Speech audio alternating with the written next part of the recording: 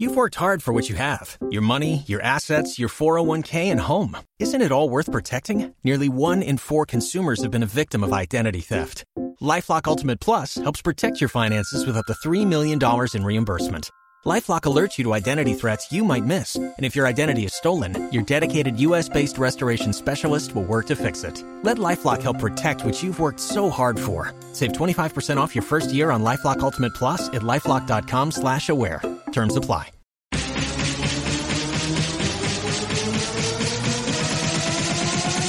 DLC. Yeah! There it is! When that robot voice pops in, you know it's time to begin! And wherever you are, whenever you are, and however you happen to be listening, we are so glad you've chosen to tune in to DLC. Woo! Especially if you're one of our geeks and sneaks using this podcast to power you through a workout or a run.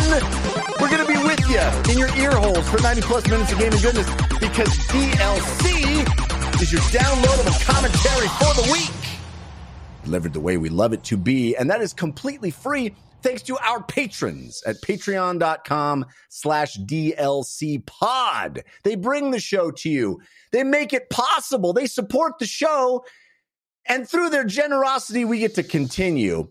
In exchange, we give them some cool extras, including ad-free versions of the show, video versions of the show on demand, and bonus content, including an entire first season of Feeling This with Alex Solman and Christian Spicer talking about the feelings behind video games. Season 2 coming soon. We got bonus chats with all kinds of spoilers in them early for patrons. We got the Wednesday show we call Paid DLC with Lana Bashinsky joining Christian Spicer and myself. It's wacky, it's wild, it's unscripted. We don't know where it's going every single week, but it's darn fun.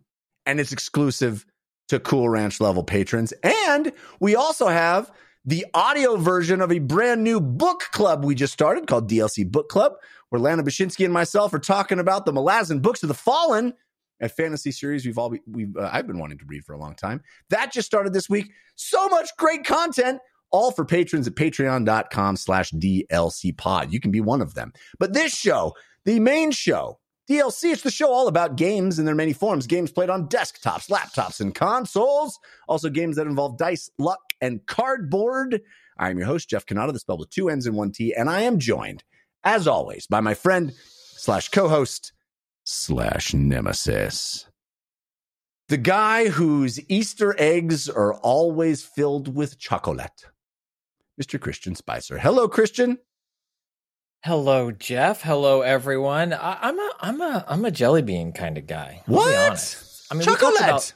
We've talked about the bad chocolate here in the States. Like, if you give me some like good, yeah, but like some Starburst jelly beans, there are nerd jelly beans I just learned about this year that are like jelly beans with sweet tart jelly beans. Basically anything with Jelly Belly. Jelly beans. Our Easter bunny here locally in Denver, the one in my house, the Easter bunny that comes to my house, put some Reese's peanut butter cups in a Easter egg. Guess what? The squirrels get to them real quick. The squirrels will get to your Easter. A plastic egg does not stop a squirrel. Let me tell you. No, Easter squirrels don't play. Yeah, there was a lot of partially eaten plastic eggs and wrappers of Reese's peanut butter cups in our yard this morning. Anywho, we're not here to talk about that. We're here to talk about video games, and we got such a great show for you, ladies and gentlemen.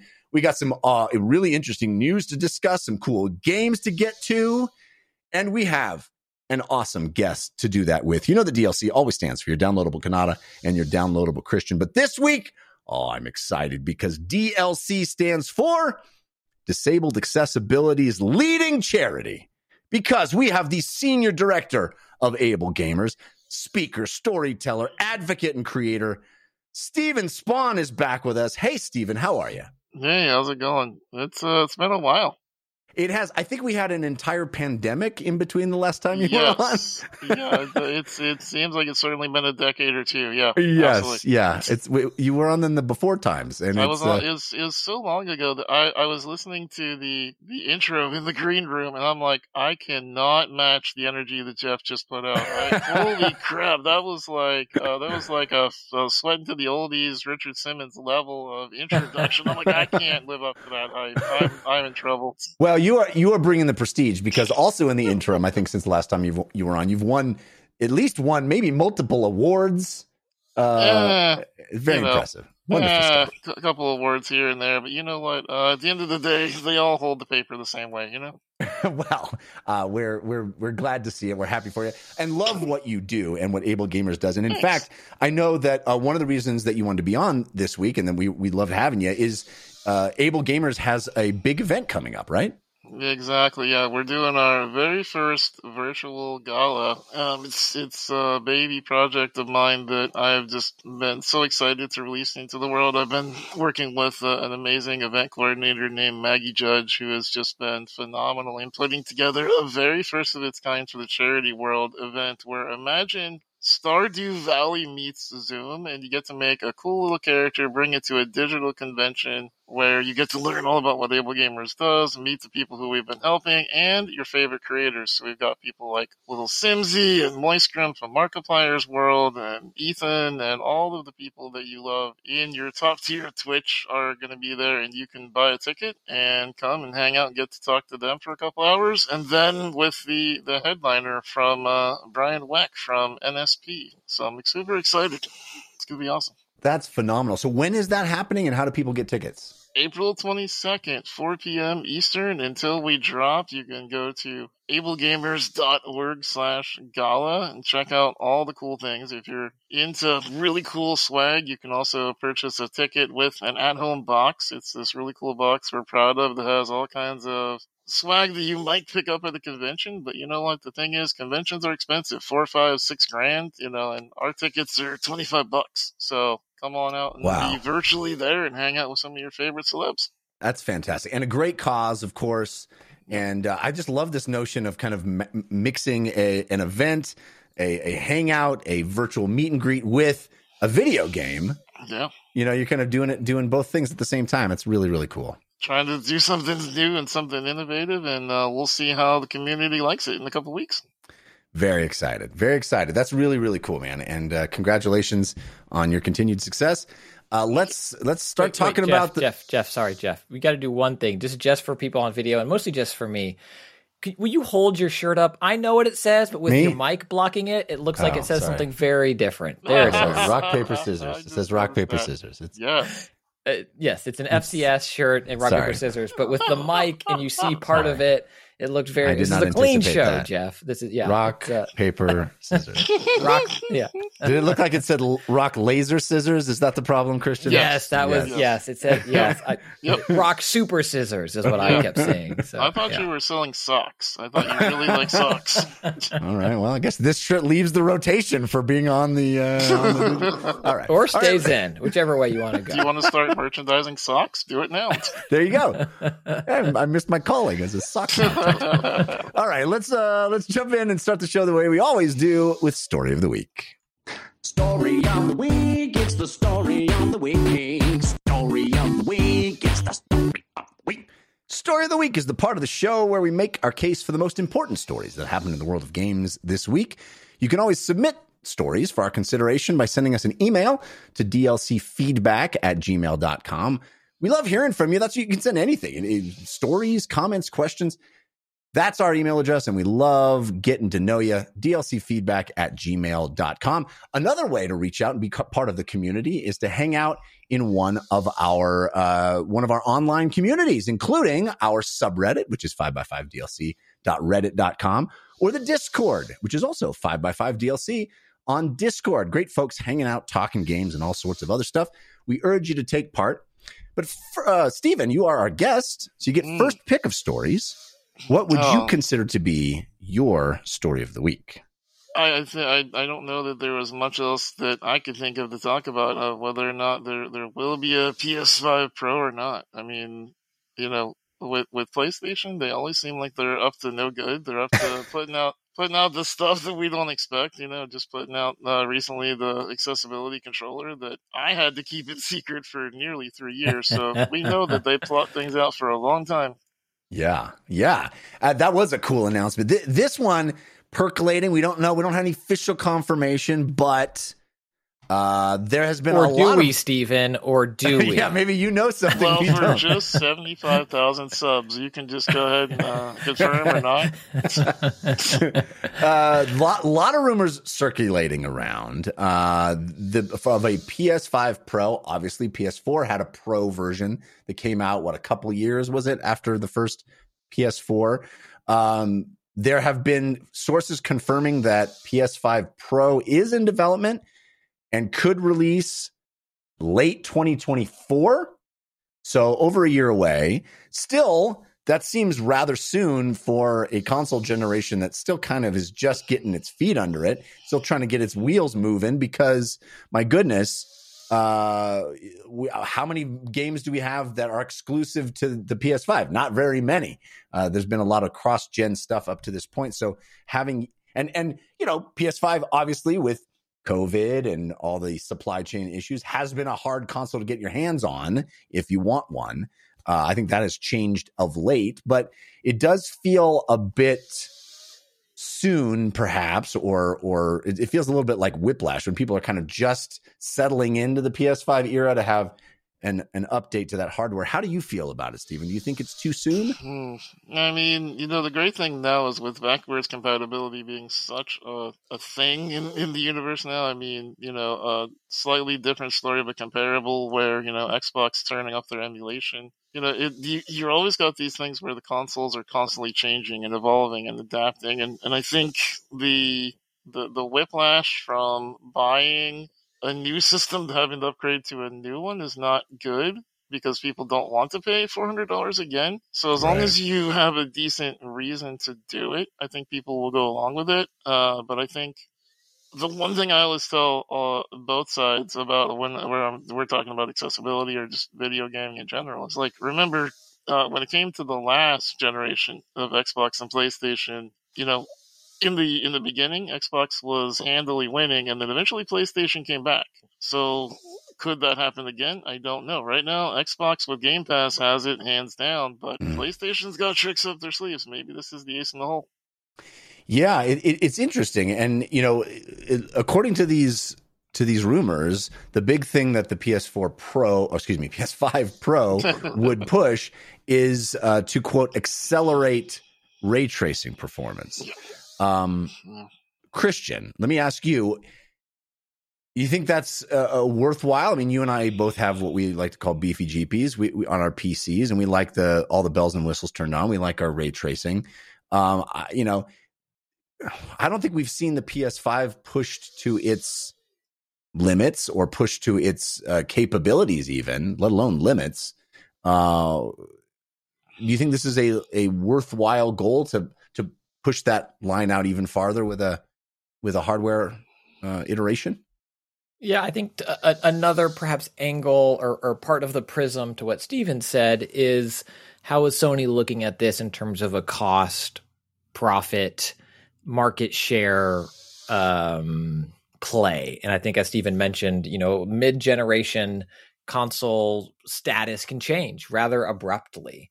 And I think if Sony has found a way to manufacture the PS5 cheaper, which it seems like they have, still rumored, but the detachable disk drive replacing the current version, and it's cheaper to produce SKU. And if they found a way to make the console internally cheaper, and now they can push out a better performing, bullet on the back of the box kind of thing of look what this can do. Only our console can do this kind of thing.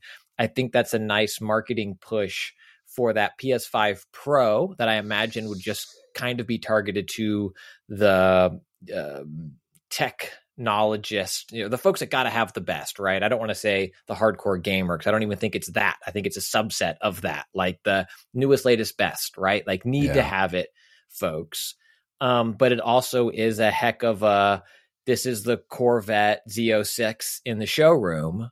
and then come in and you can buy this Cavalier while you're here. And the PS5 certainly has no Cavalier, but I think having that showpiece console that all the trailers are rendered on, shown on PS5 Pro, I think it could be very desirable for Sony, and also to tout we have the best console, blah, blah, blah, blah, blah. Like right now, Microsoft has the Series X, and all the trailers that Microsoft releases shows Series X footage, but they also sell the Series S that in a lot of territories is their best seller.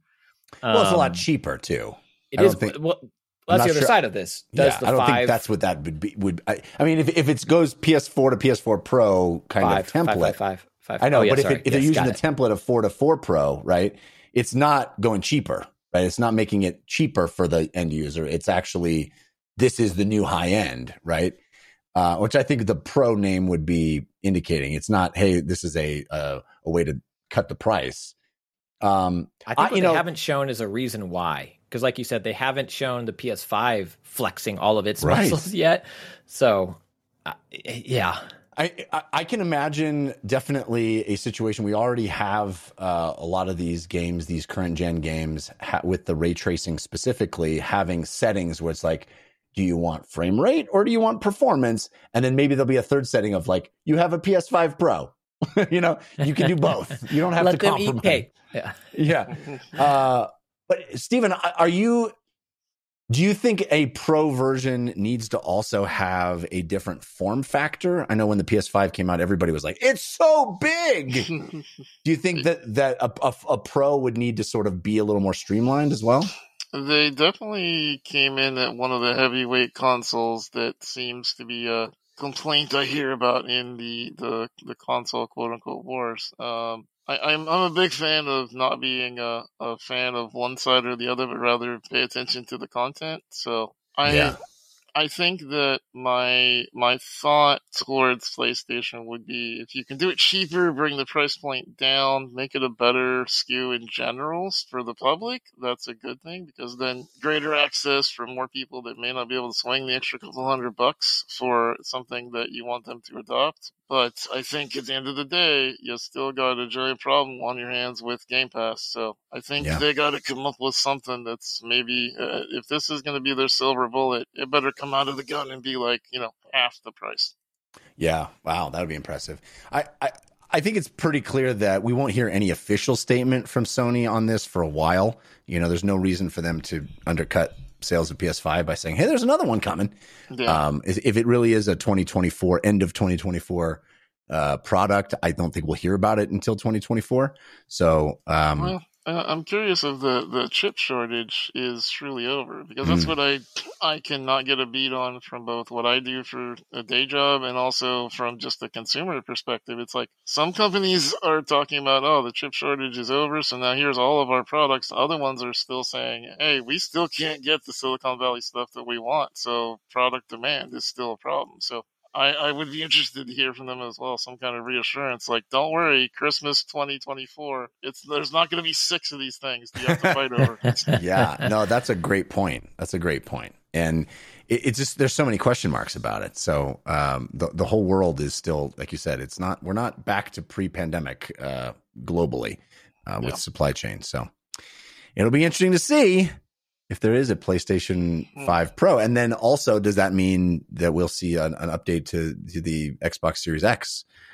Very interesting. That's what makes it Pro, though, is just, do you have it? It's like, it's the same actual thing as the 5. It just has a new box on it. And they really do, like Steven said, they release 7 of them or 6 of them. And it's like, hey. Collector's editions. There you got one, buddy.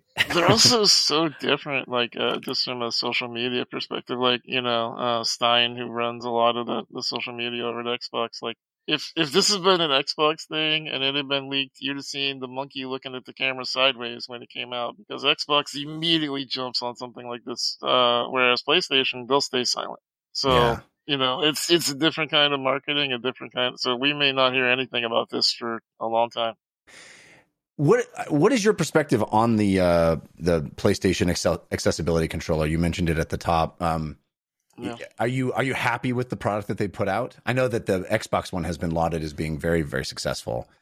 Yeah, I mean, I got to consult on both of those and got to be on the teams that were giving feedback for both versions on the different consoles now, both in secrecy. It took PlayStation a long time to come out of the gate, and I think, they're both controllers that are for specific situations. So, the Xbox adaptive controller, I went on a huge press tour for that, where me and my buddy Craig from Able Gamers probably spoke to like 105 outlets, Wow. and everything from MSN to Pop Sugar to DLC, where we got to talking, about these great things that were coming out. And PlayStation didn't quite do the media blitz that Xbox did, and instead are letting the product speak for itself. And it's for a different market. It's specifically for people who need an adaptable controller that they can put next to themselves, where the buttons are very easy to hit, but also you need to have the strength to be able to levitate your hand above the buttons, but it's also very modular. So it's going to serve a certain population, just like the XAC does from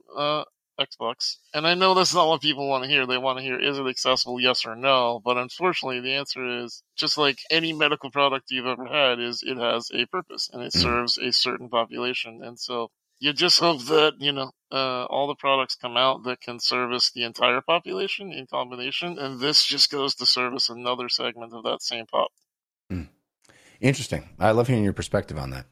I know that was a long-winded yes or no. But it's useful information. I find it fascinating. The thing that was so, as somebody that doesn't have a lot of knowledge about that, the needs of that population, I was just struck by how different those two controllers were from each other, and it's surprising to me that the two very different approaches, and I find it very interesting. So yeah, Xbox wanted to be more of a hub where you plug in other things and other switches, and and PlayStation wanted to make an actual controller that you use their controller. So it actually kind of sings to what they do, because think about the DualShock and whatnot, right? So they very much like to have here's a special thing. We think you're going to love it. And then people are either like, yes, I do, take my money. Or else they're like, go away, I hate it. So, that's what they do as a company. So I think it'll pay off for the people that will help.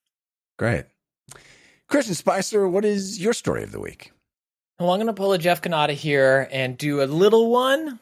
That's definitely my story of the week. And then I'm going to sandwich. I'm going to Oreo, as Wednesday listeners might know. I'm going to Oreo two others together. But my first story of the week is, as she tweeted it, Lana Bashinsky has been promoted to associate art director on her R&D project at Riot Games. Yay!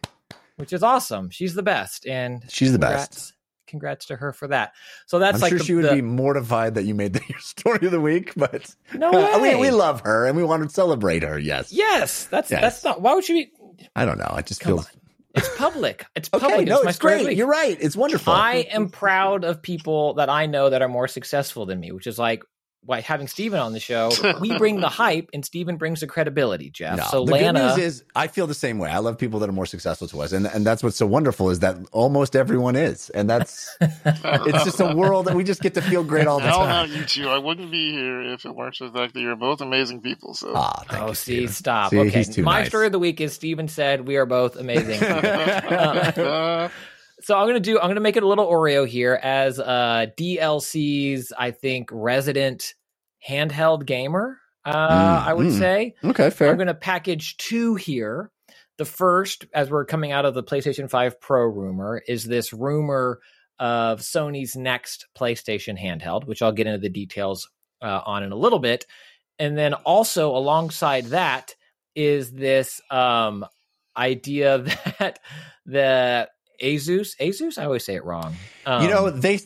They hired, they paid a sponsorship for a show I was on many years ago. And when we did that sponsorship, they told us that it was pronounced ASUS. ASUS. Which was complete shock to me as somebody who'd said ASUS my whole life. Yeah, ASUS. But they hired us to say some stuff and they told us we had to say ASUS. So I don't know. That's money well spent because it's paying. It's actually founded by the Cat in the Hat author. Yeah.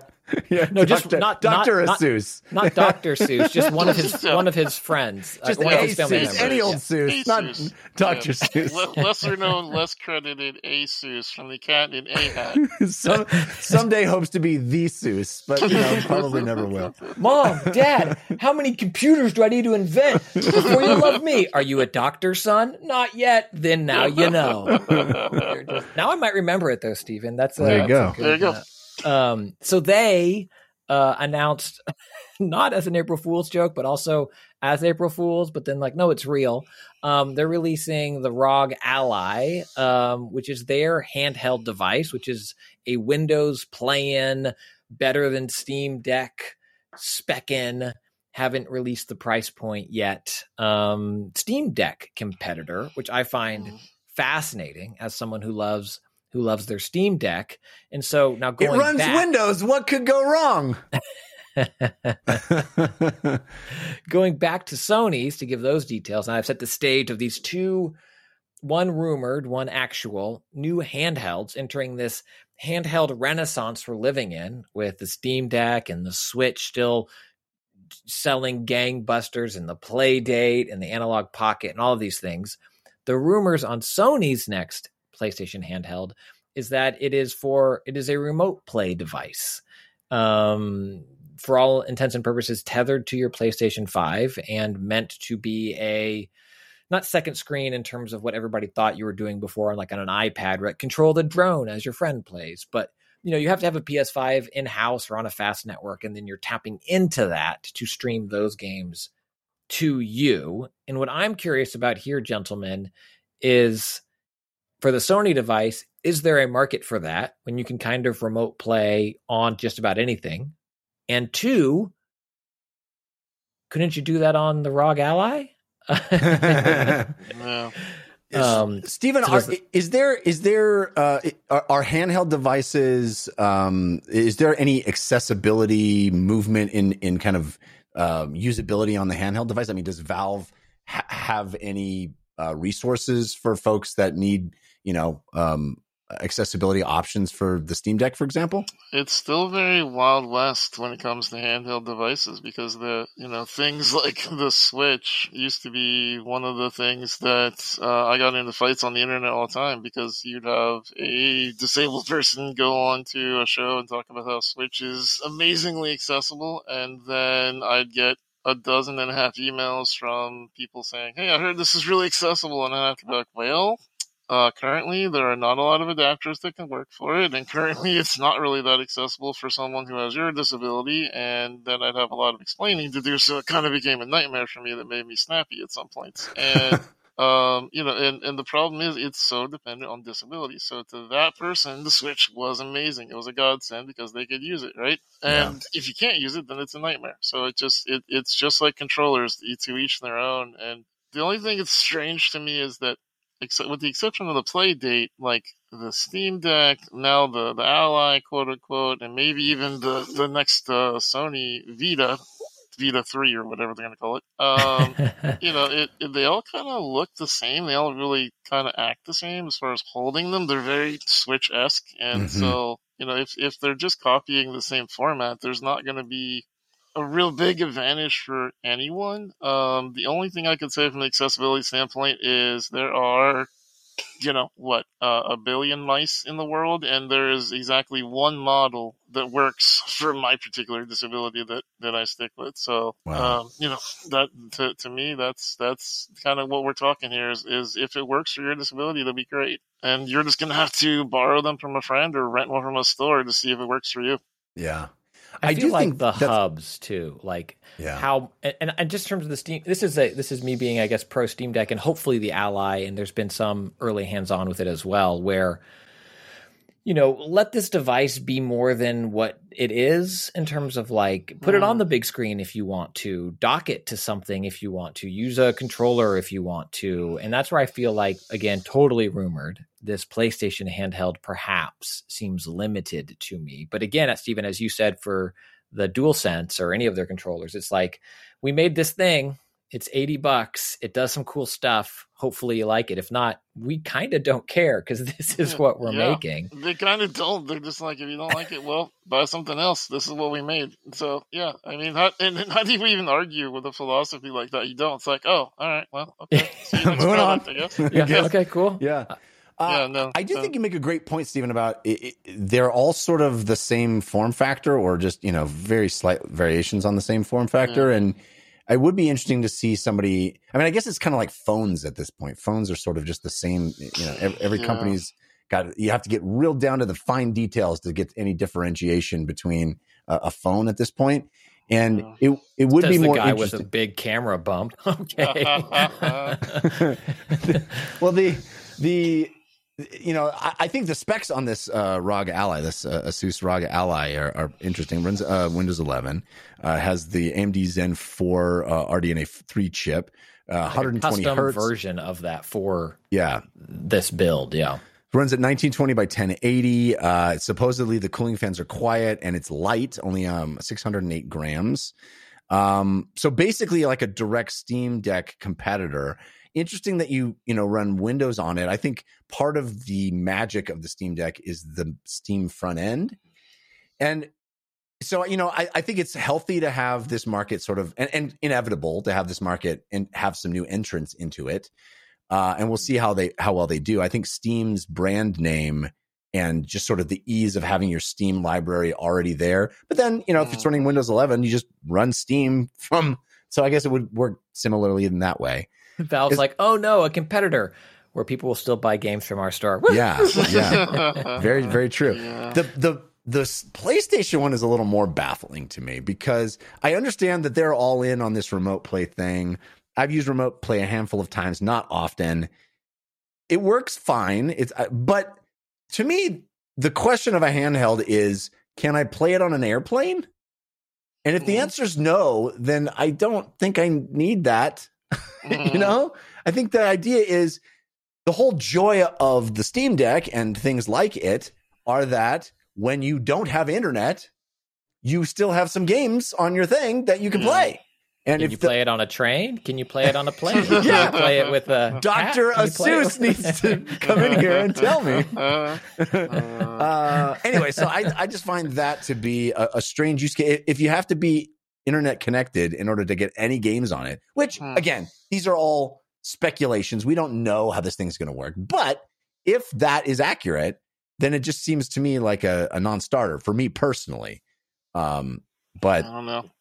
It sings to me because the more remote play and the more access ports you give something, the more a company like mine can hack into it and use it for accessibility means, where, the big companies usually will look the other way when we do shenanigans to make people be able to use them for, being able to play games that they sell. So they're happy with us about selling their games. So we'll see how that goes. I guess I kind of, because I have a bit of a streamer brain now, because, I do Able Gamers full time, but I'm also a content creator. And I think about Steam all the time because, we're all dinosaurs here, but, for the younger people who are in their, 20s, do they still have the Steam loyalty that a lot of us do? Like, I know when I get a free game on Epic, if I really like it, I'll buy it on Steam just because I want it in my damn library, And so... Yeah, that's a great question. I don't know. It feels like Steam is still dominant, but maybe that is my old dinosaur brain looking at something and assuming. I don't know. It's a good question. But I think, Christian, the way you presented the stories, plural, which, again, breaking the rules. But it's an Oreo. The way you presented a lunch them, sandwich. The way you presented them, I think, is accurate in that it kind of demonstrates the health of the handheld market, which for a while wasn't doing so hot. I think pre-Switch, the 3DS didn't do well. It was not living up to the old DS's standards. And there's a lot of questions as to whether handheld gaming was kind of waning. And that is certainly not the case anymore. And I think that's maybe the best takeaway from these two, not one stories. Sorry, Anyway. the story is 2 new handhelds are coming. One maybe, one released as an April Fool's joke, but yes, really. There, Jeff, are you? Let me write it up. I'll publish it to my blog. Clickety click, click, click, click. My story of the week: Jeff's an idiot coming in, and I am tempted to take this Joseph Staten leaving Xbox story, which is interesting, but you know what? It's my story of the week, so I'm going to pick the story that's most interesting to me, and that is not one, but 2 different movies that are being made. See, that's me. That's me doing 3 stories as one. Hold on, let me get this up on my blog real quick. Joseph Stanton's leaving Xbox while 2 new video game movies are announced. So there are 2 new video game movies that have been announced. One, a little more information about than the other, but I think they're both pretty fascinating. And hey, I got video games on the brain because I took my son to see Super Mario Brothers movie today, which evidently so did most of the world because that movie is crushing at the box office right now, and rightfully so. It's tons of fun. But we are in, I think, a video game to movie or TV show assance, if I can assance it.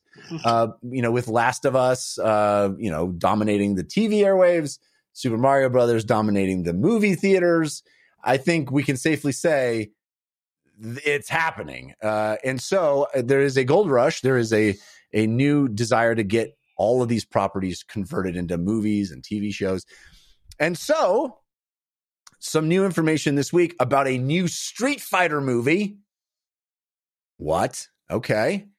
Don't know much about it, but we know that it is being developed by Legendary Entertainment, which did Detective Pikachu, Godzilla vs. Kong, Pacific Rim, some heavy hitters in the genre filmmaking department.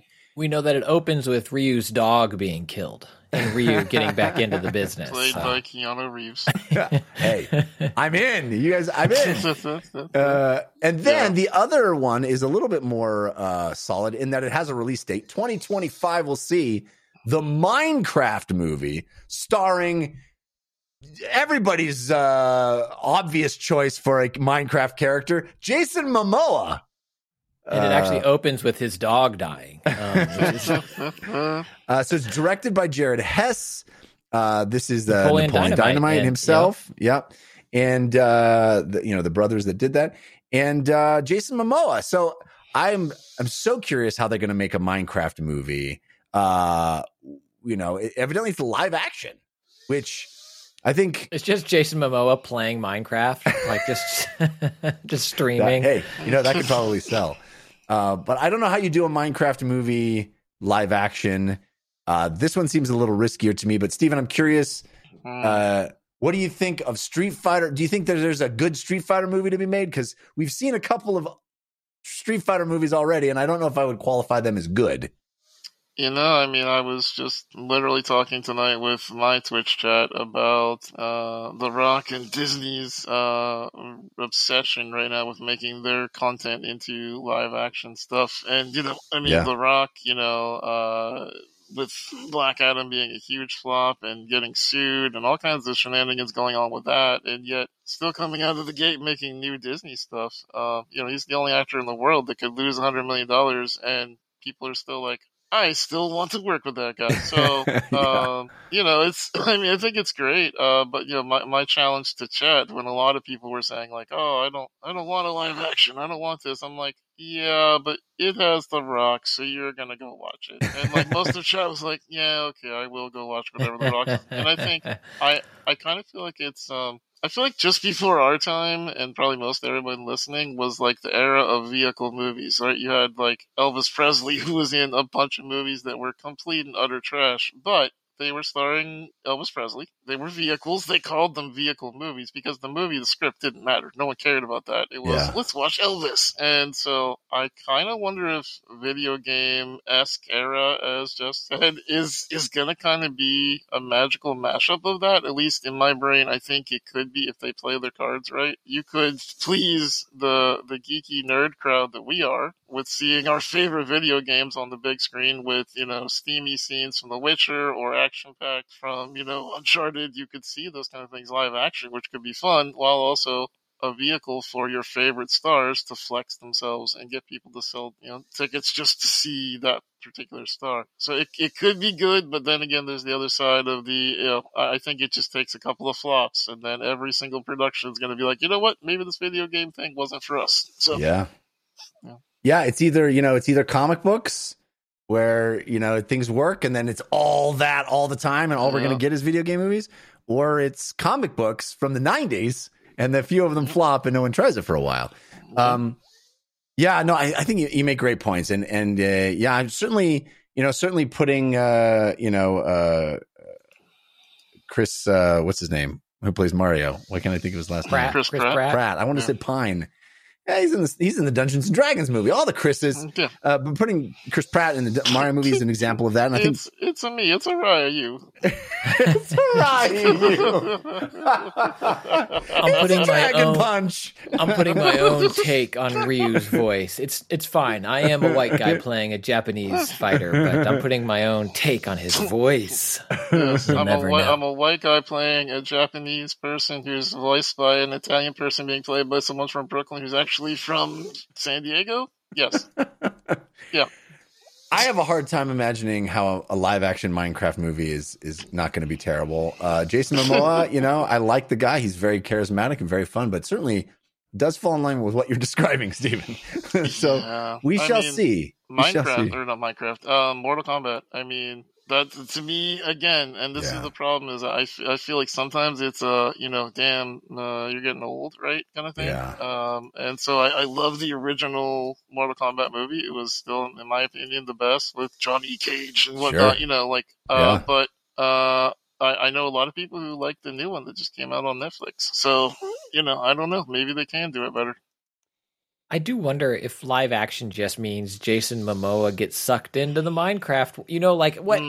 What Jumanji. is?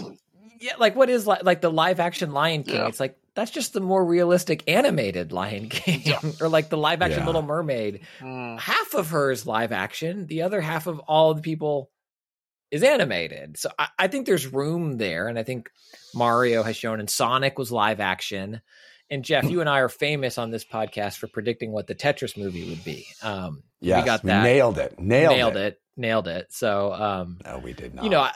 I never doubt the video game adaptation, right? Like maybe it'll be work. Maybe it'll be brilliant. Jason Momoa as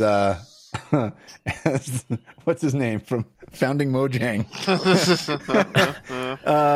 Anyway, I don't know. Like what.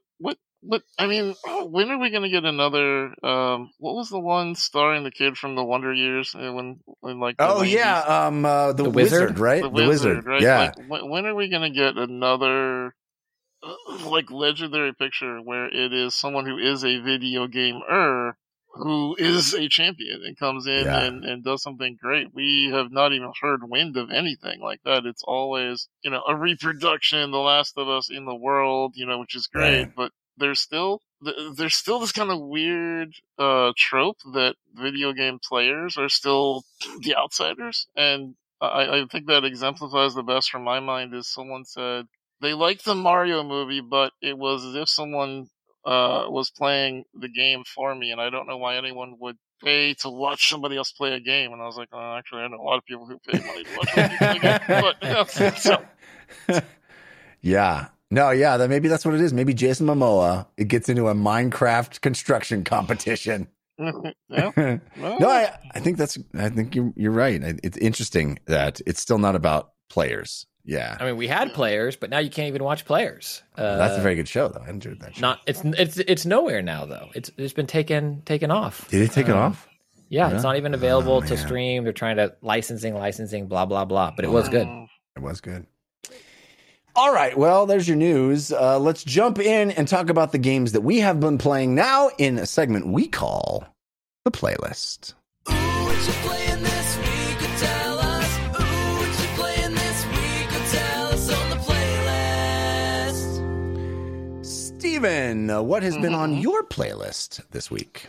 I am completely the opposite of playing the new versus the hot. And when I look at your lists for what you're going to talk about, I am straddling the fence where I've got my favorite thing right now, which is a roguelite called Crimeboss, and it is super not wholesome, non-friendly, what this audience probably listens to game, where you're a crime lord trying to take over a fake city, which has been something that was like, it's got some weird parts to it I don't approve of. Some of the language is a little anti what I like to hear in my video games in my real life, but I like the roguelite element of an RPG. I haven't seen that before, and I'm hoping that maybe it does well enough that other games will do that with a little less violence and a little more fun. But it's been really cool, and I've been enjoying just goofing around in that world with old school songs and whatnot from all these CG characters from people that you knew back in yesteryear. So that was kind of interesting. It's like a Payday like, right? Yeah. Yeah, it's GTA Payday. It's got that same level of violence, that same level of swearing, and words that aren't really appropriate in our world anymore because it's set in the 90s before they, understood that you shouldn't be a dirtbag, And there are going to be people who will not play it because of that, because, they should have done better. And you can see it because sometimes the words they say don't match the subtitles. They definitely realized it after the voice casting, like, oh, we shouldn't have said that word. So, you can see where they kind of learned some lessons. So I'll be interested to see if maybe they take these old school, like, the Danny Glover character being named Glover. It's just funny to me. Like, I just like that kind of stuff. This is the one that has like Kim Basinger and Michael Madsen Yep. and like It's like Danny Trejo and like all the Yeah. It's definitely roguelite heavy. It's definitely nostalgia for those who grew up in the Lethal Weapon era, that kind of thing. right. But it's for the crowd that likes GTA and likes heist games and that kind of thing. It's not necessarily your most wholesome content, but it is just something to goof off with. Vanilla Ice and Chuck Norris are also in it. Yep. So you're digging it because it's just you're playing with friends and you got that roguelite. Yeah, whenever you play through it, you can play with friends, but you also get the roguelite because as you die, you still get experience, which carries over to other games, which makes your character stronger. And there's not a lot of games like that.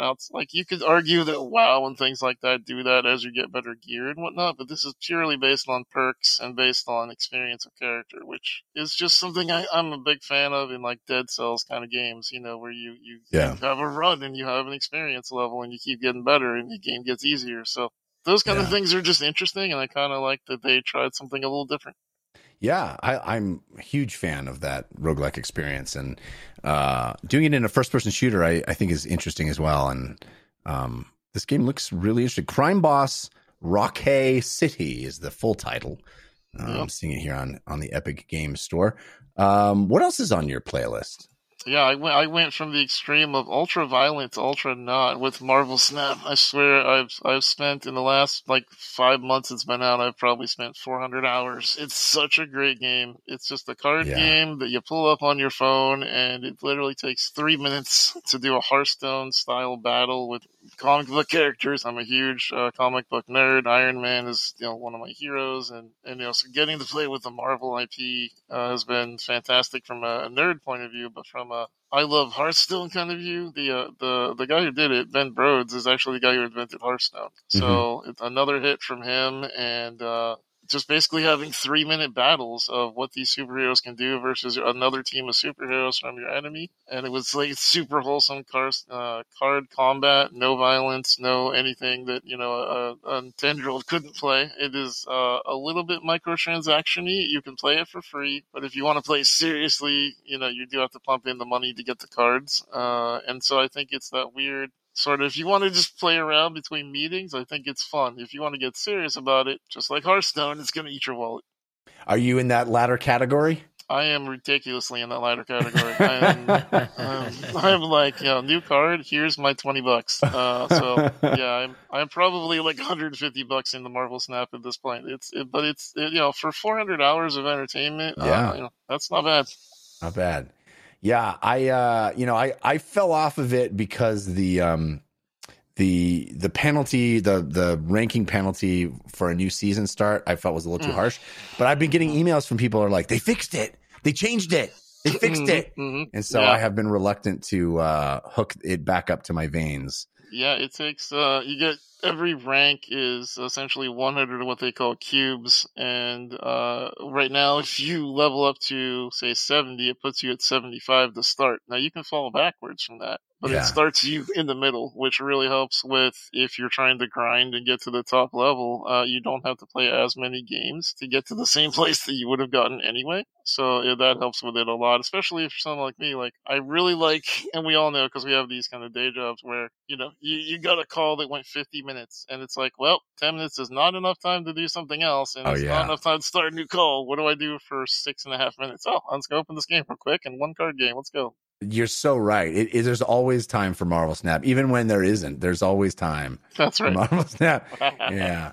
Oh, man. I got to get back into it. I keep waiting for DC to announce that Ben is going to head up their games initiative, at Yeah, this right. point where it's like... Yeah, right. Wonderful. All right, cool. Christian Spicer, what is on your playlist this week? So I'm super excited that I get to talk about it this week because there's, heaven forbid, a little bit of a lull in hot new releases. I mean, don't get me wrong, they're coming. We just can't talk about them right now. My backlog disagrees with you so heavily, but go ahead. Yeah. Oh, no. Same. I mean, that's what this is also. But the Forza Horizon 5 DLC's fave of the year it came out. We were big fans of Forza Horizon 5. The second DLC pack, the Rally Adventure, came out, I think it was the end of last month. Yeah. And also what has come out for Forza Horizon 5 on PC is DLSS 3.0 support, which it had added some stuff before that made it look prettier on PC, but not full DLSS 3.0 support, but it has that now. Rally Adventure. So I will start by saying, yes, still fave of the year game. Like, yes, nothing has changed. The game is still incredible. Also, DLSS 3.0 implementation in Forza Horizon 5 is so dang good, fellas. It's real pretty. It's real pretty. It's real pretty and real fast. Mm-hmm. The frame rate, again, I'm playing on a 4080, which is, you need a 40 series card to take advantage of DLSS. But it's three. Thank you. 3. But its implementation in Forza Horizon 5 is phenomenal. It's a game that already looked great. Like, I'll still play it sometimes on my Xbox Series S, like with the kids on the couch and stuff like that. And it still looks good. I'm playing in 60 frames per second and we're sitting far from the TV and it looks good. But sitting here at my gaming PC, playing this game with, at 144 frames per second, everything on like extreme or whatever it is, it just absolutely looks phenomenal. And I love when great games continue to get what I consider great tech added to it throughout its lifespan. Like, they didn't rest on their laurels. It was already a great game, already had a lot of graphical options, already looked great. And then they added this into it, which is awesome. So that's just the DLSS 3.0 part of it. Rally Adventure is the second big DLC expansion for the game. The first one being Hot Wheels, which was almost my favorite game of the year it came out. It's such a good expansion. I loved Hot Wheels in, was that 3? Did the first Hot Wheels expansion, Forza Horizon? I forget. Mm-hmm. And then it's fantastic again in 5. And now this Rally Adventure expansion is kind of bringing the game back to its kind of, dare I say, roots, because Forza Horizon was born out of another game's roots, but it brings it back. It grounds it in a way where it is still very much Forza Horizon, and you're cutting through cactus fields and going off all the stuff that you can do in Forza, but you're no longer on Hot Wheels tracks up in the sky riding around past dinosaurs. It is their take on Rally, and Rally is multi-surfaced driving, typically 2 folks in a car, 1 person with a map charting out what you're doing for you. Colin McCree, Sega Rally, those older games, WRX and stuff like that, Dirt Rally. And what I find fascinating about Forza Horizon tackling this is that what makes Rally, in my opinion, part of what makes Rally fun or interesting as a sport is you have a co-pilot telling you what to do. And that's what Rally video games used to be also, whereas a lot of racing games up to that point didn't have that. So ahead of time without looking at the mini map in your corner, like, oh, hard left coming up, jump, hairpin right, easy left. You know all that stuff because your co-pilot is telling you that. But now with games having the line, the drive line indicator, you kind of have all of that rally information given to you in every driving game. And Forza has already given you multi-surfaced driving, where you'll go from like a road to the dirt to through the water or whatever. And so what I find really interesting about their take on rally is when you go into it, it says, hey, this is a rally experience. Part of what makes rally fun and unique is a co-pilot calling out upcoming things for you. So we would encourage you to turn off the drive line and rely on that. You don't have to keep your drive line on, but we encourage you to give this a try. And so I turned the drive line off. The drive line's still on for everything else, like getting navigation points. If you leave the rally area, it comes back every other race. But when you're doing rally races, if you turn it off, it just does the classic Sega rally style thing of like easy left, easy right. And what I think is smart for how they implemented it is, and it's very Forza Horizon thing, your spotter, your co-pilot is actually in a helicopter flying above you. So of course there's awesome moments where like it's panning over and you hit a jump and you do all this cool stuff. But because some cars don't have two seats in Forza Horizon, so it's like, how do you bring that car into a rally situation? Well, your co-pilot's in a helicopter. That's how we do it in Forza. And it's really fun and really cool. And you can do races two ways. One is a traditional rally, which is a time trial, because you could imagine rally driving, like if Steve and Jeff and I are on the same course at the same time, that can get pretty dangerous. And there are some Baja and rally type races where you have multiple folks going at a time. But oftentimes it is a one car hits it, you attack the course and you see what it is. So in the rally adventure, you can do that, a rally race, or you can do the standard Forza Horizon race where it is multiple cars on the track. If you want to see that, the drivatars and stuff like that driving through. It's a hoot. I think if I had to say, like, Hot Wheels is maybe like a smidge higher because of just like the whimsical nature of Hot Wheels tracks.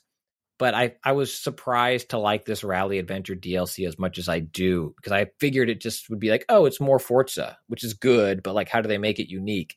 And I think they did a really cool thing with how they make it unique. And you can select like what type of rally you want. You pick a team and it kind of influences which courses you start with and stuff like that. If you have fallen out of Forza Horizon 5, my friends, this is an excellent place to jump back in.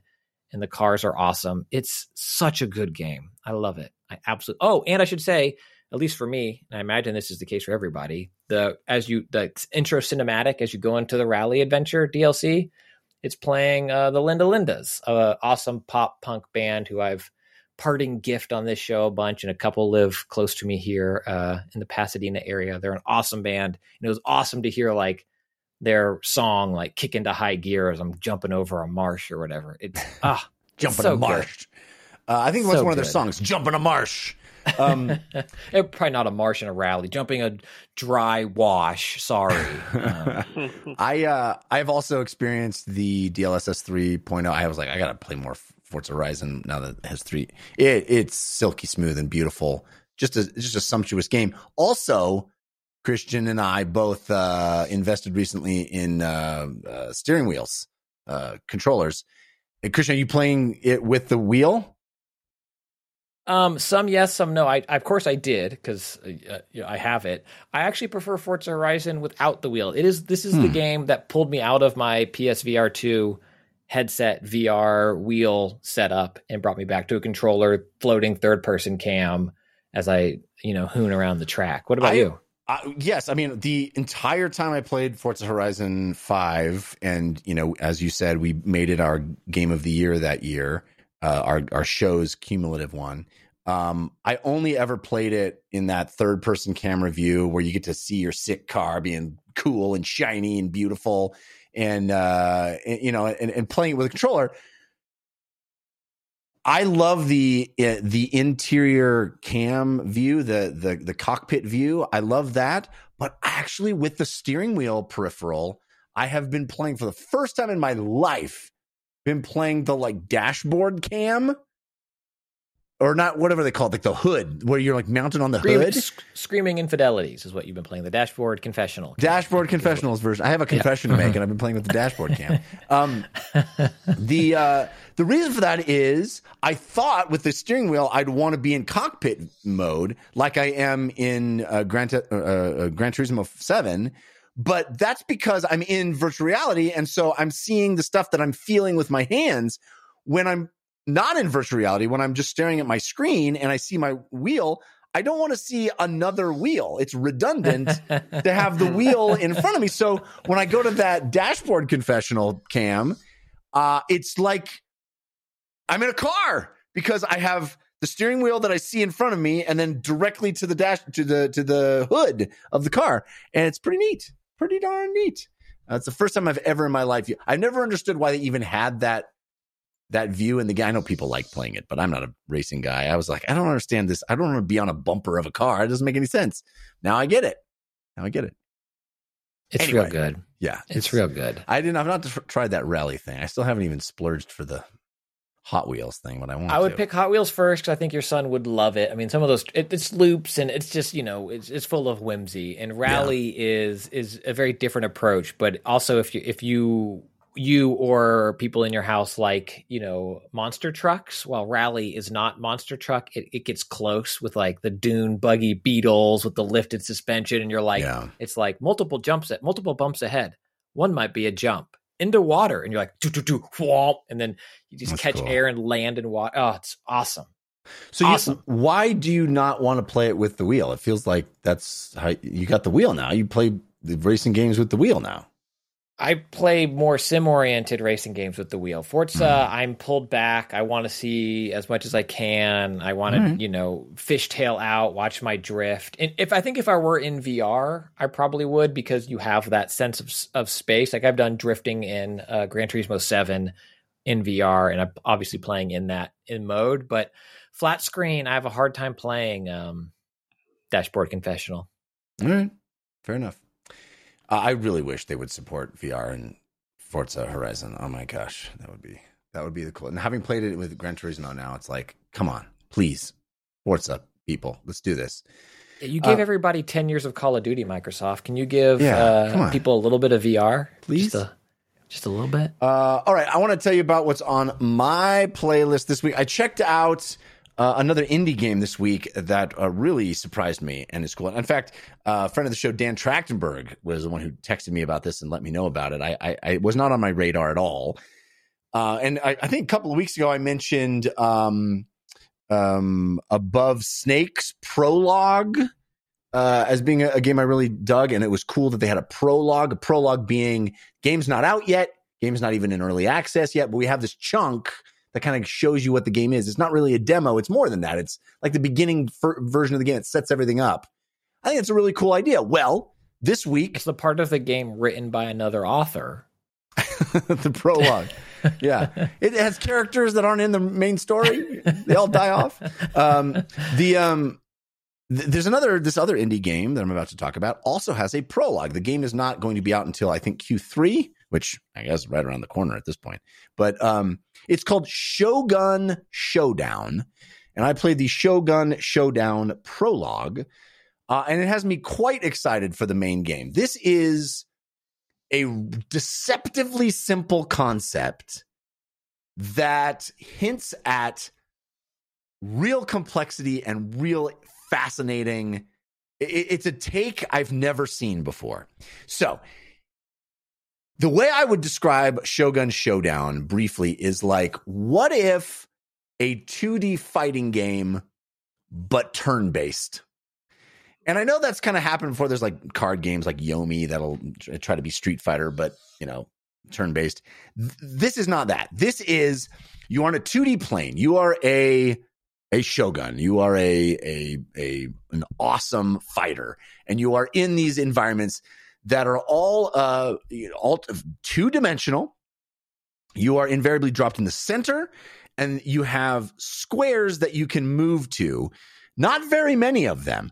Again, two-dimensional. So think like Super Mario, like that's that kind of two-dimensional. So the squares are what you are standing on. So it's not like a board game square. You're not looking down on anything. You're not seeing, a board game. You're seeing the profile of things, and then there are sections of the ground that are broken up into squares. Okay, so there's maybe I don't even know how many there are, but there's not a lot. Maybe 8 squares total. And you'll have these enemies that'll be on either side of you or kind of warp in. They come in waves, and you have a certain number of abilities that you have, and you'll get more of them. It is a roguelike, so you're getting more in a run. And at the end of runs, you can spend currency to unlock the potential to get other abilities in the course of the run, like a lot of roguelikes do. And you have these abilities like a slash in front of you, shoot a bow and arrow, grappling hook, long spear, lots of different kind of things, throwing star. And you can queue up one or two of them to go off. And everything is turn-based. Every single thing you do, from moving a square left or right, or even turning your character around, you can like pirouette in place and go, 180 degrees. Your character doesn't move any squares. They just spin in place and move, face the opposite direction. Every single one of those things that you do costs a turn. And every turn that you take, the enemy takes. So everybody's turn happens all like simultaneously. So basically, doing anything ticks time forward one move, right? So you are in this dance of movement, of queuing up attacks and shooting off attacks that is choreographed with the enemies that are also moving and trying to do the same. So what you can do is you can queue up multiple attacks in your little queue, and then you decide to shoot them off at any time. And if they're able to, they will happen. You can stack attacks and that'll all happen on a single turn if they're able to. So you get into this really cool, like I said, dance where you're like, okay, and you see everything that the enemies are doing too. You're like, you see them queuing up an attack, they're readying an attack. So you go, okay, so if I move forward, they'll hit me. So I got to move back one, their attack goes off, then I move forward, then I can attack, but there's a guy behind me, so I can like go back, don't want to get in his range. So spin in place makes him move forward, attack him, spin in place, move backward. It's every single thing is this like slow motion choreography of the coolest 2D fighter attack. It's rad. And you get to this level of complexity where you can, queue up these combos because you're able to stack your commands, basically your abilities going off. And you can be like, okay, well, I know that if I trigger my attack sequence to go off, I will kill the first guy in front of me, and then I can shoot an arrow into the next guy who's much farther down the line. And so you get into these really cool, almost like a Rube Goldberg machine of like, this created that, which started that, which made him go over here, which I eliminated all of them. And then you get into these boss fights where the guy does really, much more interesting attacks. And again, it's just the prologue, so it's just the beginning of this, but immediately becomes obvious how complicated and intricate it can get. And I am completely sold on this concept. I think this is brilliant. Again, very simple looking game. It's all pixel art, big chunky characters on the screen because there's not a lot to show you. I think this would be a great Steam Deck game. I haven't played it on Steam Deck yet, but it's so you play it. I'm very curious, Stephen. It feels a very accessible game too, because while there's no controller support yet, the game is still not even in early access. But you can play it with just a couple of buttons. There's really not much to it, and yet it has this level of complexity that I think is going to get even more and more apparent when the full game is released and they layer on more and more abilities and have all these things to unlock. And it's a really clever idea. And I've never seen anybody do anything like it. I love roguelikes for that reason, because you can than not be necessarily great at a game and continually fail forward, which I think is it's I it's agree. great. That's my whole MO. Failing forward. Yeah, fail forward, right? Fail progress. Yeah. It reminds me of Tights and Fight Spaces. I mean, just while you were talking Yes. about it, I looked it up on Keymailer to request the copy. Like it sounds fun. Yeah. You know, and I love those kind of games where you can effectually make your moves and then do these battles more as a choreographed fight rather than in real time action. I mean, you know, first person shooter, it's all about who has the superior twitching skills, but things like what you're describing are much more of a mental dance, which is just all about my jam. Yeah. Yeah. And it really, at first I was like, there's nothing to this. And then you start realizing, oh my gosh, you can really get complicated with how you set up your dominoes to fall. It's pretty clever. So I'm super excited to see where the game goes when it finally is released. Again, it's called Shogun Showdown, and I'm playing the Prologue. How do you guys feel about prologue / demo kind of games? I'm still very on the fence about them because I if I'm going to invest time in a roguelite, I kind of want to put my time into the actual game. But I think it does do some good numbers for sales when you put out a demo ahead of time, because the industry got away from demos and prologues for a long time, and that's a huge accessibility thing. Is if you put out a demo, I can tell you right off the bat whether or not I should waste my money on your game or whether I'm going to refund it anyway. So, you know, I feel like it's a good thing, but also I get why people get kind of annoyed with them.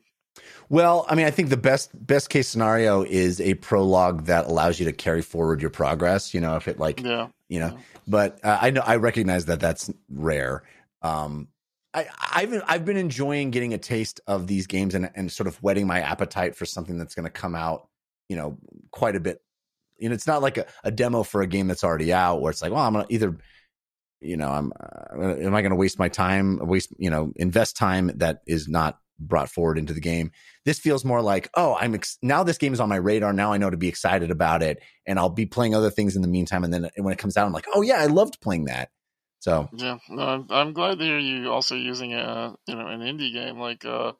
With all due respect to Forza, of course, it's just such a mainstream game. Everyone's heard of Forza, right? But, I know that the problem I'm having, and I've been sharing this with viewers because I feel like people kind of resonate with, is there's a huge problem that I have now with games. I love games. I love our industry. But there was an article I read not long ago that said, 12 years ago, 300 games came out on Steam per year. Now it's nearly 300 a day. It's getting to the point where, there are some great games out there that I have accidentally stumbled upon on Woovit or Keymailer or one of these sites that promotes games that, I just happened to fall on because I'd never heard of it. It's got no promotion. They have no money to get you any influencers talking about it, and kind of the Among Us thing, right? Among Us was out there for a year and a half before one streamer played it, and domino effect. Now it's the most popular game that's, social pandemic game ever, right? So I just like when we talk about those games. No disrespect to AAAs, but I even listed AAAs in my what I'm playing right now. But I also have been playing some non AAAs that I think I'd like to see us kind of remember that there's some good ones out there that you can play that don't necessarily. I played a cool indie game called Potion Tycoon. It's literally where you make potions in a little mystical wizard world, and it's early access, so I don't really talk about it because the early access, they're not done baking it yet, but they're fun. There's some fun games that just don't have that AAA marketing budget that I hope people remember not to look over. Just because it's not advertised at PAX doesn't mean it's not good. I agree 100%. I always make it a point to try to bring up as many indie games as I can on the show that I've been enjoying, and I always make it a point to like search out interesting stuff that's in the indie world. I agree with you. I have no idea how anyone makes money making video games at this point. There's such a glut of content. And I assume it's all money laundering. Like everybody's making games to lose money. Like that's part of the. And it's only going to get crazier with how these tools. We talked about Unreal Engine 5's presentation at GDC about being making easier and easier and easier for people. It's only going to get more saturated because it's just going to be easier for games, really great games to be made. We all win because there's lots and lots and lots of great stuff to play. There's too much at a certain point, and a lot of stuff falls through the cracks. And so that's why, I try to make it a point to do that. And even our show, at the end of the year, we always do our top 5 games of the year. And then we do 5 dark horse, not even dark horses, but games that most people wouldn't even put on a top 10 list because they're so small and unique and interesting. But I really, I've always wanted to highlight that kind of stuff because oftentimes, like you said, a lot of people don't hear about them. And at the same time, they might be some of the most interesting things happening in video games. There's such people taking risks because it's at a smaller scale. They're less expensive games to make. And I don't think you'd see something like this, Shogun Showdown.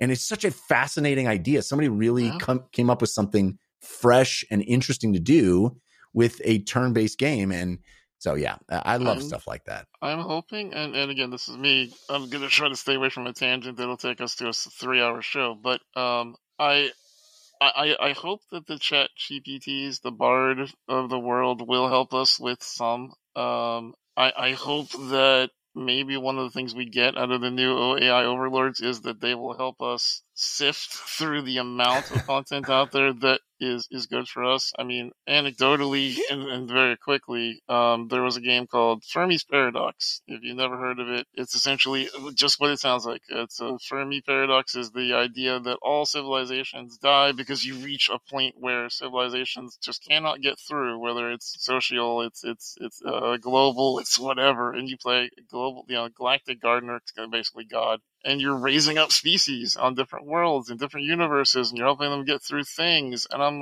playing this on stream because I just happened to open up the email with the promotion. And I'm telling you, it is the most engaged my chat has been. I had almost 3 times the amount of chat engagement that night playing that game. I played it 4 more times because of that, because of how popular it was. Everybody was loving it. And it was just a random blow off. That looks fun. Why not? And I'm like, I can't wait to see this game once it's fully, it's been out for 6 years. Holy crap, why did I not hear about this game before? And it's just because the photo on the promotion just happened to catch my eye, and it just got lucky, and it was totally a game for me, totally from my community. It was 100% interactive and fun, and it's where I'm going with all this is I don't know how you find those. I do not know. I know they're out there. I know there are games that I would love if I could find them, but I don't know if I'll ever find them. Yeah, I agree. And I guess that's why, hopefully folks like us and other people that do make content are trying to find the diamonds in the rough, and share them with their audience. Yeah. You talk about the, the chat GPTs of the world helping at that, I don't mean to be doom and gloom, but that's kind of already what's happening with resumes for hiring.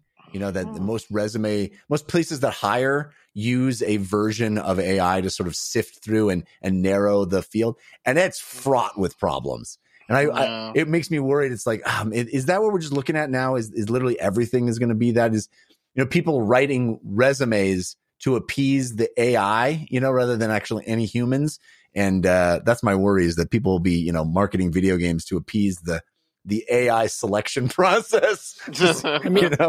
You joke, maybe not joke. That's already happening though, where you market video games. The blog post is SEO optimized. That's true, right? Yeah. And where that you put an ad above, you put your Killzone 2 ad ahead of Halo Reach, or when someone searches for Halo Reach, you would see Killzone 2 to use 2 very old games. I was just saying, I love your reference from. I was trying not to 2007 current modern games. So yeah, if you search for The Last of Us Part 1, you're going to get the Plague Tale, ad shows up, or vice versa. And that's all over the App Store. It's everywhere, and it's hard to escape it. I too would love a good friendly recommendation engine, but I think the problem with it, Stephen, and I think there's a 99% Invisible podcast about this. I think it might be called The Problem with Search, which I think would apply here, which is once something has an economic locomotive behind it, it quits being the best version of the thing. Well, because people use it to Make that money. It's funny because just listening to you talk about it, Christian, the one thing I was thinking, the system I love the most in the world is Netflix.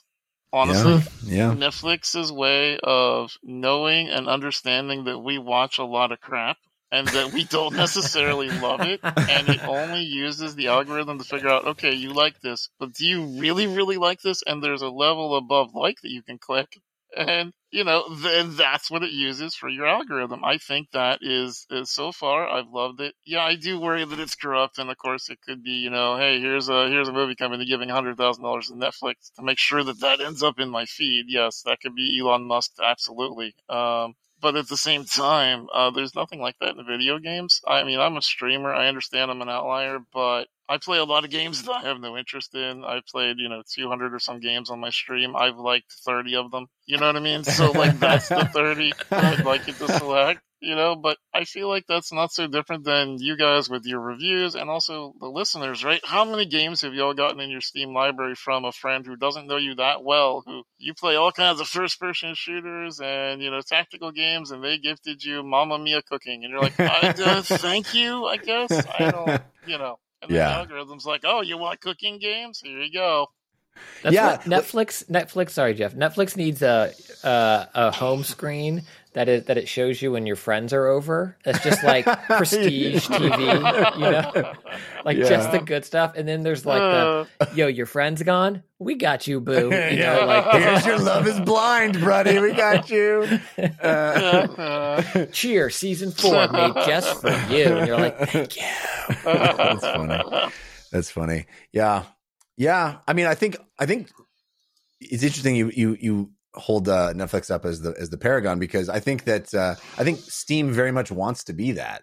It tries really hard to be that. Like, hey, look, here's what if you like these games, you'll probably like these games, and here's some, here's other people in your friends list are playing this. Yep. It's trying so hard to be that. It is. It needs a better barometer than playtime. That's what it's currently using, is how long did you play the game. And the problem is sometimes I play games because I'm just confused by them, or I'm trying to make myself like them.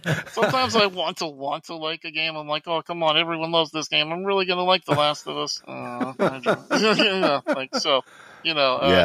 that's not always the greatest way to do it. Sometimes, unfortunately, we just end up spending time on crap, and that's the name of the game. And I've got so many I could name on here that are in my Steam library that are not great, but they're in there. And I don't want Steam being like, oh, I see that you love Heist Kitty multiplayer. Well, let me show you another thing. No, please don't. That's hilarious. Amazing. Well, it's been a long time since we've talked board games, but I want to carve out a little tabletop time for something very specific. So let's do that right now.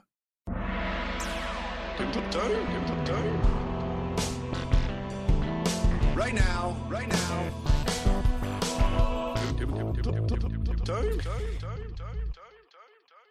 This week, I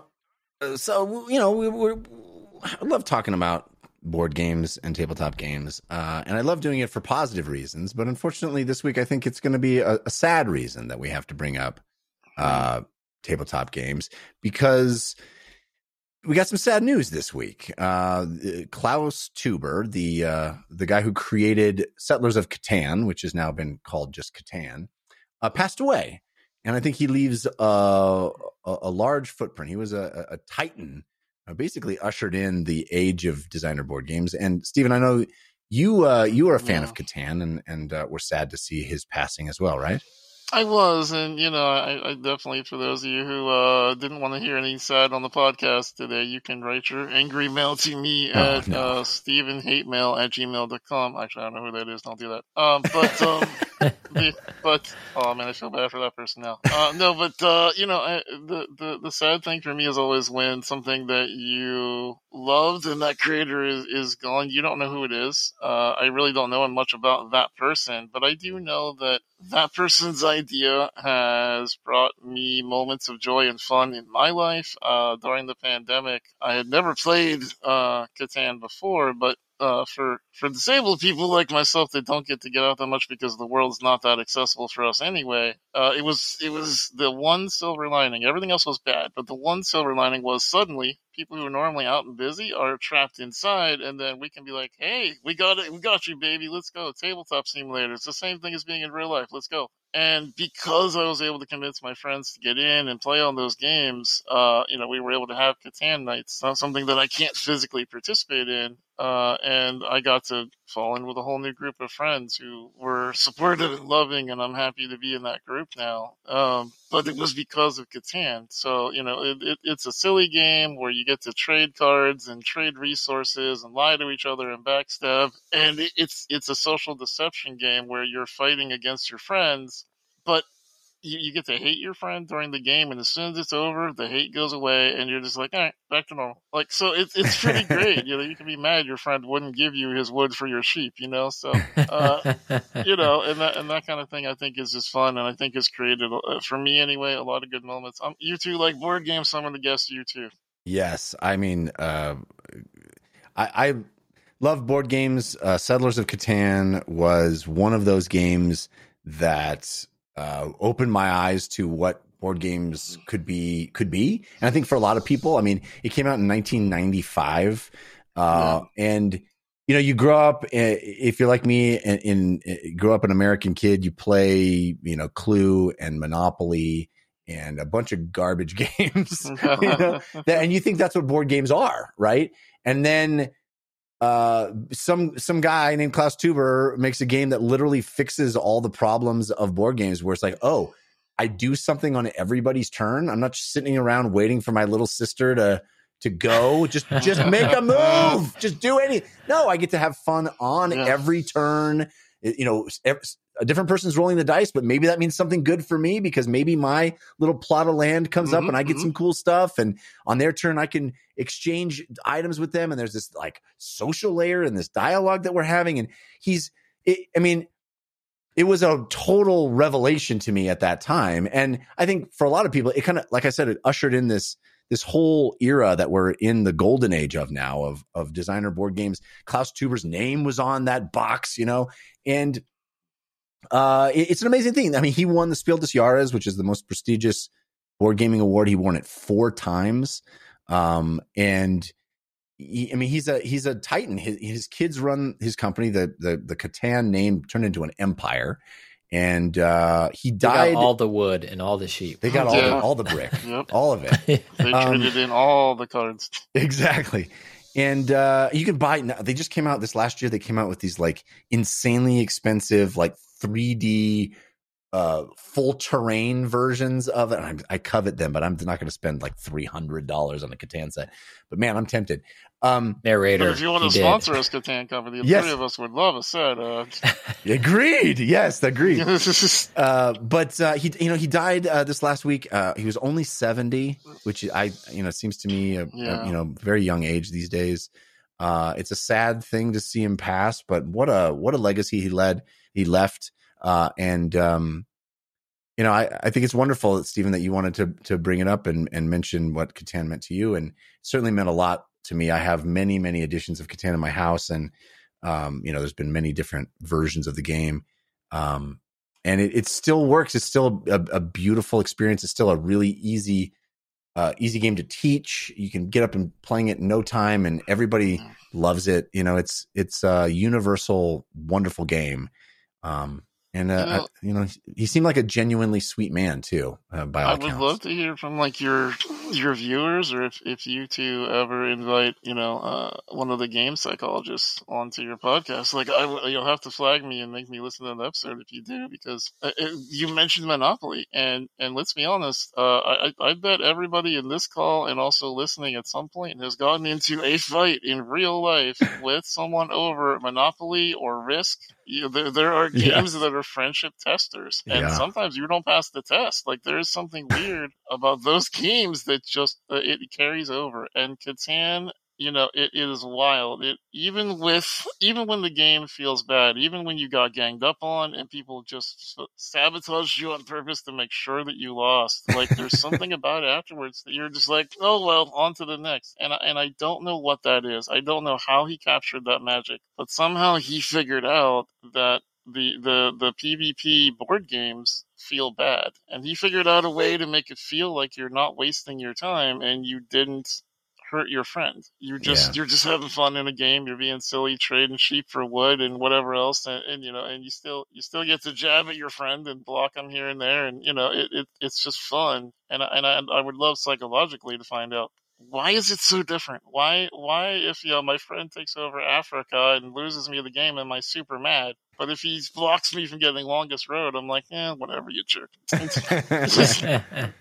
probably has something to do with the fact that the whole aesthetic is just meadows and sheep. It's very calming, it's very sweet. But yeah, you're right. It's a sad thing to see him pass, but I'm glad to have the opportunity to reflect on really a guy who changed the world. Like his board game, it was a huge part in where we are now with designer board games and what people are able to do. And it's wonderful thing. Yeah. All right. Well, with that said, that's going to do it for this episode of DLC. We do have parting gifts coming up, so stick around for those. But Steven Spohn, it is such a pleasure to talk to you. Thank you for coming back and being here today. We appreciate it. Yeah, this is one of the favorite ones I got to do pre-pandemic, just because you guys like to have fun, and it's a lot of my life is talking about accessibility, so it's good to be able to just talk about games and be goofy talking about what we're doing right now, and I think that's part of the charm of the great show here. Wonderful. Well, I appreciate that. You are welcome back anytime, but in the meantime, tell folks... I need to asterisk, unless this show ushers in yet another pandemic, then that would be bad. That would be then it really feels like it was our fault. Like the three horse people came together and we caused it. So we'll see, but TBD. But if the Catan people send us that super expensive set, it'll all equal out. That's all I'm saying. Steven, tell folks where they can keep up with you, and again repeat your gala event and all of the great stuff that you do online. Yeah, you can find me everywhere under Steven Spohn, Spohn. I'm on all the social medias. Twitter used to be my main hangout until certain Musk took over a lot of it. Now it may be crumbling a little bit like Never Ending Story, but I'm still there for now.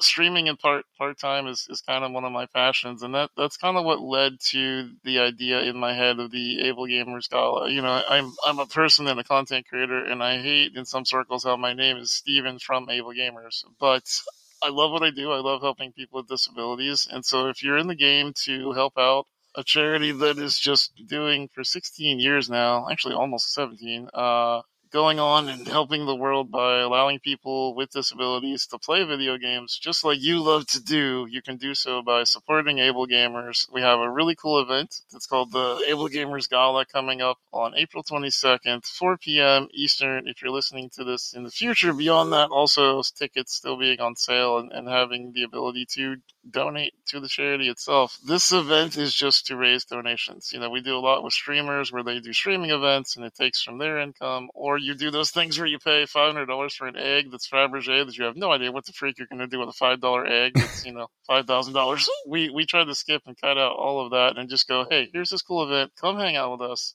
Come meet all the streamers that you love from the streaming community, personalities from the internet. I'd love to see you guys there and advertising it out to your communities just to come by. Say hello. The first couple of hours, we'll be meeting people like yourselves who have communities that love and support them, and then asking them to come give a donation for the opportunity to say hello. So it's kind of a meet and greet of sorts, and then getting to do cool things like announcing a world video with World of Warships, brand new video that we're premiering, or getting to hear headliner Brian Weck from NSP, the millions of followers that they've got coming in and getting to headbang out with Brian's ninja shenanigans. So should be fun. I hope it's first of its kind in the charity industry, and unfortunately, it's not something I could pitch in less than 5 seconds. Well, that is awesome. All right. Christian Spicer, what about you? What do you got going on this week? I have a newsletter, send it once a month or so at tinyletter.com/Christian Spicer, where you can subscribe to that. I also have a website where you can see other goings on, a blog occasionally. It's christianspicer.com, where you can also buy physical copies of my graphic novel Consequences, which I'm very proud of. I have some extras from when we made that folks can buy at the website there. And then also, no one told me I couldn't say it. I'm joining one of my favorite podcasts this week to talk about one of the biggest movie openings ever. To be on the Filmcast and talk about Mario. Can I say that? I said it. You said it. I said it. It's on. It's happening. I said it. Check Can't it take out. it back now, Jeff. No. Somebody else invited you. I didn't invite you. Well, no, because someone else has good taste and runs a successful podcast. Well, that's true. Check out the Filmcast. It's good fun.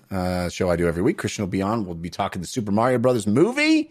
There'll be a limerick. What could go wrong? Also, I do another show called We Have Concerns with Anthony Carboni, who you may be seeing talking Star Wars this week at the Star Wars Celebration. He's hosting stuff, but we do a show about science and comedy. I also do a sports show called The Fan Controlled Show. You can find that at Fan Controlled Sports and Entertainment. All that stuff everywhere you get podcasts. So check it out. You can find me on Twitter at Jeff Canada, which is spelled with 2 N's and 1 T. And again, email us here. It's dlcfeedback@gmail.com. His brain stopped working. All right, let's wrap the show up now with our parting gifts. Hey, give us a suggestion of what to do this week. Give us a parting gift. This is your parting gift. Steven, do you have a recommendation to help people get through their week? I do. I have been watching a show on Netflix called New Amsterdam. It's a medical drama that was like, kind of like the Haken back to ER. Reminds me of that kind of show. I loved ER when I was growing up. It was good. The writing on it kind of falls off after a couple of seasons, but the first couple of seasons are amazing. Has like one of the first deaf actresses in a main lead romance role in the show, and that's pretty darn cool. So I'm always a fan of inclusiveness. Yeah. So New Amsterdam, and is that on Netflix? It's on the first 4 is on Netflix, and then you got to have Peacock if you want to watch the last season, because it just ended. Like the series ended in March, so it's just freshly wrapped. You can watch the whole thing. Right on. That sounds like Steven's prestige Netflix queue, not his honest Netflix queue. Yeah, it's my prestige Peacock network. Only I can access it. Christian Spicer, what is your parting gift? NBA playoffs. We are in it. Lakers have I guess they didn't limp in. They limped out of the season and now kind of surge, but we're only able to finish in 7th place. So they have a play-in game. Your Golden State Warriors, Jeff, secured the 6th seed. Yep. I love playoff sports, basically. So if you listen to the show for the 9+ years we've been doing it, you've probably heard me mention some sport and when it's playoff seasons. This is your chance, fair weather fans. Pick a team and go all in. Like just have fun rooting for it. And hopefully you're not disappointed, or learn what it feels like to suffer a crushing defeat and the weight of knowing it doesn't impact your life at all. But my gosh, will it ruin a weekend? Oh, it sure will. How do you sell someone on the NBA who feels like there is just so many games to watch, kind of like baseball? That's why it's playoffs now. Watch the playoffs. Nothing matters. Nothing matters. Nothing matters anymore. Yeah, it's a short season. Pretend those other teams don't exist. Look at the logos. Pick your favorite. Pick a number 1 ranked team if you want to have a good odds of watching a few series and just have fun with it. I think what the NBA is hard because the season is long and it's a very physical game. And there's back-to-backs and teams rest their star players because they have to. But it makes for unexciting middle of the year games to watch. But the playoffs now, everybody's playing their best folks. Hopefully they're all rested and injury free. And you have these stars playing like their life depends on it. Like the intensity of playoff basketball, I think, is unmatched in their series. Like I love March Madness, but one and done is harsh. And seeing some of these teams battle back, I mean, nothing to do with you, Jeff, but like when Cleveland won it in 7 games against Golden State. Like, apart from the teams, it's just mind-blowing drama. Heartbreaking is what you said. It was a mind-blowing drama of watching teams battle over a course of a series. So this is a perfect time to jump in, Steven. And then after the playoffs, forget basketball exists again until next year's playoffs. Yeah. My parting gift is a little self-serving, but I'm going to use it to promote the DLC book club, which we just started, Lana Bashinsky and myself. I love books. I love reading. And it's been way too long since I've done a lot of it. I had kids and I just didn't read for a while. And I'm so glad to be back. I love reading, and I love reading fantasy. So Lana and I are teaming up and doing a book club. We're calling the DLC book club. And we're inviting folks to read along with us. The books we're reading are the Malazan Books of the Fallen. These are the books by Steven Erikson. The first book is called Gardens of the Moon. And we put out the first episode talking about the first half of that book, which I think we've realized is a little bit too big of a chunk. So subsequent episodes are going to have smaller chunks of the book to talk about. But I think we've gotten really great feedback on the first episode. We do a whole section at the beginning that is not spoilery. We talk a lot about just our reading and our history with reading. And even folks that aren't reading the book with us have enjoyed the first half of the episode. It's available on my YouTube page, which is youtube.com/KanadaJeff, I think, because Jeff Kanata was my old Justin TV name that I never claimed, and so is dead to use for anybody. Anyway, no need to go into that. But check it out. We also put out an audio version, a podcast version exclusive for patrons. And people have been really digging it. In fact, Steven Erikson himself commented on the thing. I was very proud of that. He gave his show of support, the author of the book that we're talking about. So check it out. It's the DLC Book Club. You can find it on my YouTube page. We also got a listener-suggested parting gift. This was sent to us at dlcfeedback@gmail.com. It comes from Andrew, who says, wanted to send in another music parting gift that I think will be 100% up Christian's Avenue.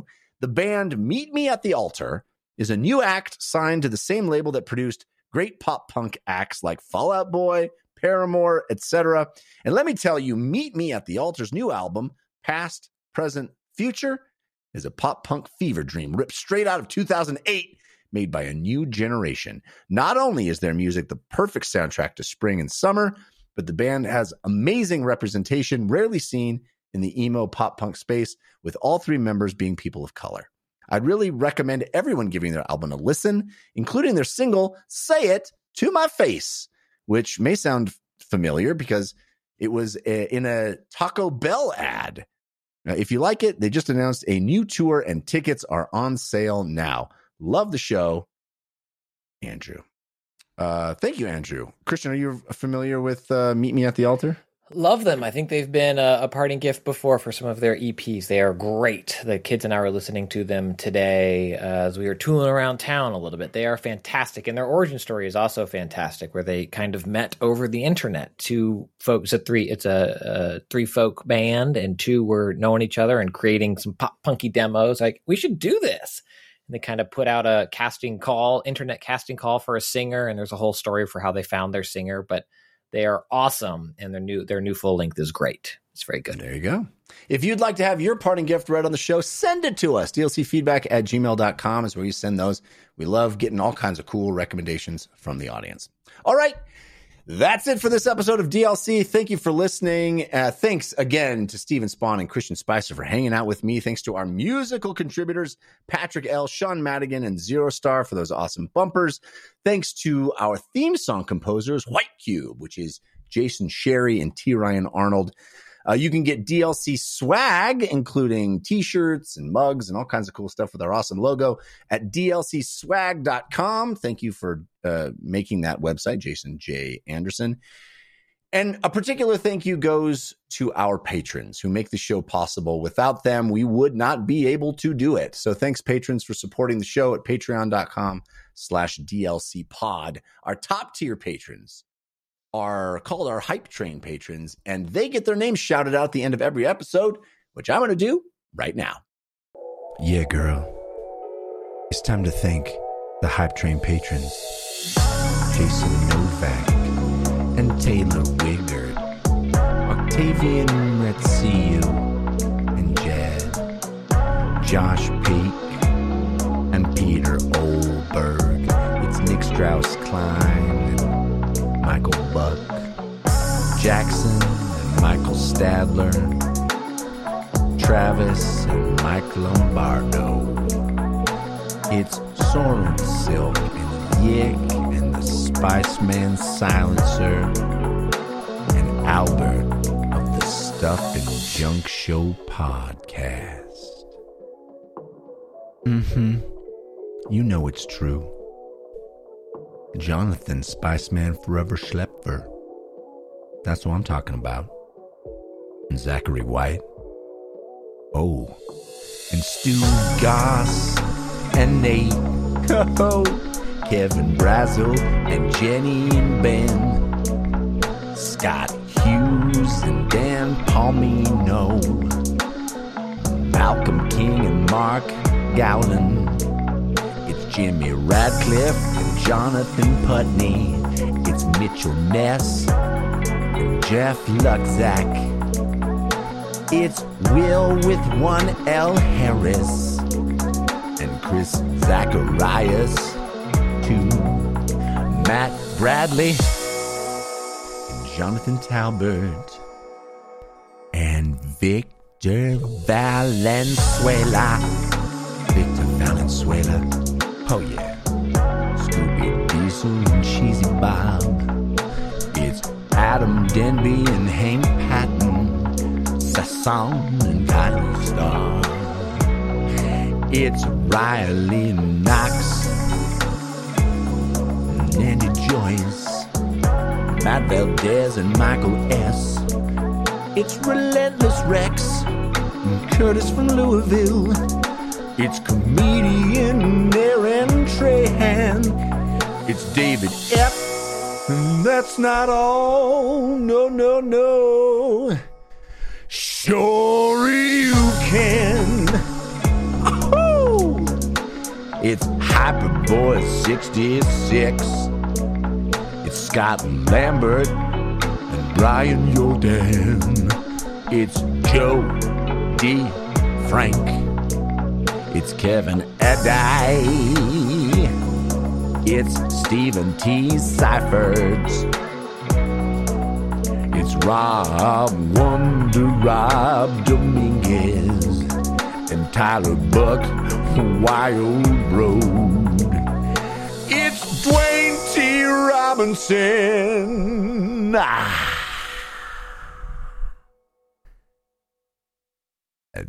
That's our Hype Train patrons. Thank you, all of you, for making this night extra funky. All right. Thanks again for listening. We'll see you next week. Until then, think about what you put out into the world. Make it a better place.